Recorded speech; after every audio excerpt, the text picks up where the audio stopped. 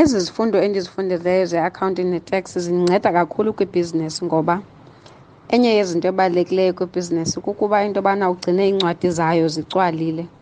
So le nto yokuba mna ndayifundela loo nto leyo iyandinceda kakhulu, because ngoku andidingi into yobana ndihambe ndiyofuna omnye umntu andenzele iincwadi zebhizinesi, ndiyakwazi uzenzela ngokwam.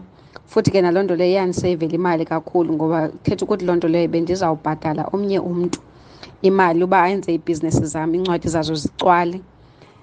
I-tax ke yona ke iyinto enzulu kakhulu, especially for umntu ongakhange ayiyele esikolweni.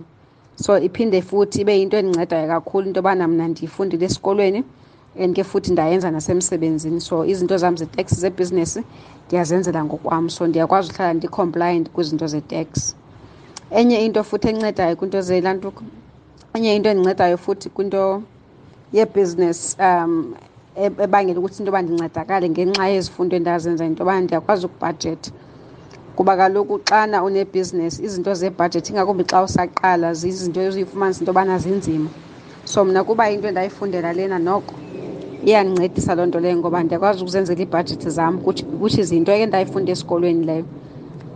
So akudingeki ukuthi into yobana ndiyohambe ndiyobhatala omnye umntu andenzele ezi zinto.